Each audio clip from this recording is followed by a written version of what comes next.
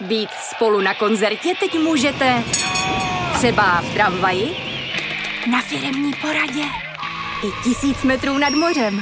Jsme tu, abyste mohli být mezi svými kdekoliv. Tak zůstaňte ve spojení díky datům na naší nejrychlejší mobilní síti v Česku. T-Mobile. Čteme vám pro ženy.cz.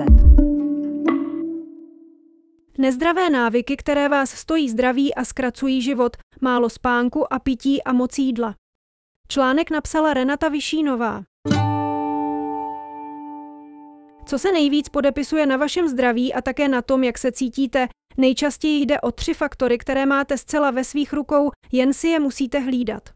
Považujete se za zdravého člověka nebo vás trápí obtíže, které vám neumožní si užívat život tak, jak byste si představovali? Vysvětlíme, proč to tak je a co s tím můžete dělat. Kolika let se dožíváme? Statistiky uvádějí, že se průměrná délka života prodlužuje. Za posledních 30 let se ženy dožívají o 6 a muži o 8 let déle, ženy 81 a muži 76 let. Bohužel to neznamená, že se lidé dožívají vyššího věku ve zdraví a dobré kondici. Bez větších zdravotních komplikací jsme v průměru necelých 62 let, než to s námi začne jít z kopce.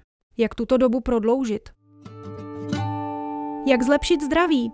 Jak být déle zdraví? Odborníci mají jasno, chce to zdravěji žít a také využívat možnosti chodit na preventivní kontroly. Podpora a zdůrazňování významu prevence je směr, který propagují nejen lékaři, ale třeba i zdravotní pojišťovny, které motivují svými příspěvky k pohybu, relaxaci i preventivním kontrolám. Co děláme špatně? Co vylepšit, abyste byli zdravější? Odpovědi lze najít i ve výzkumu, který vedla mezi svými klienty Kooperativa.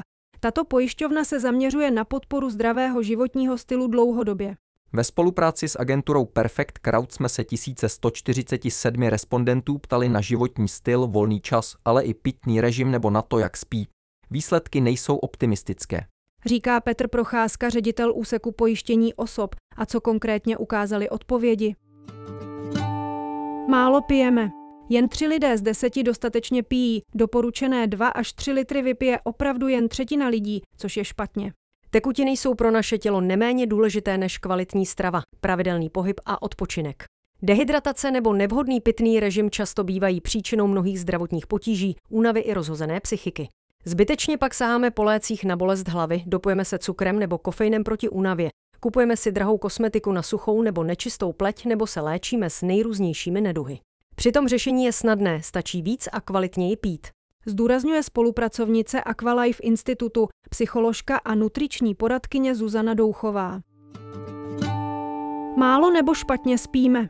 6 z 10 lidí mívá potíže se spánkem, 1/5 přiznává, že je má často, prášky na spaní užívá 13% z nich, 9% to řeší alkoholem. Rozhodně to není ideální. Lepší by bylo pracovat na psychice, která často ovlivňuje kvalitu a délku spánku. Najděte si pár minut na to, abyste si před spaním sepsali své myšlenky a vypustili je tím ven z hlavy. Doporučuje terapeutka Renata Kotizová a dodává, že někomu může vyhovovat lehká meditace nebo vědomé dýchání, případně protahovací cviky před spaním.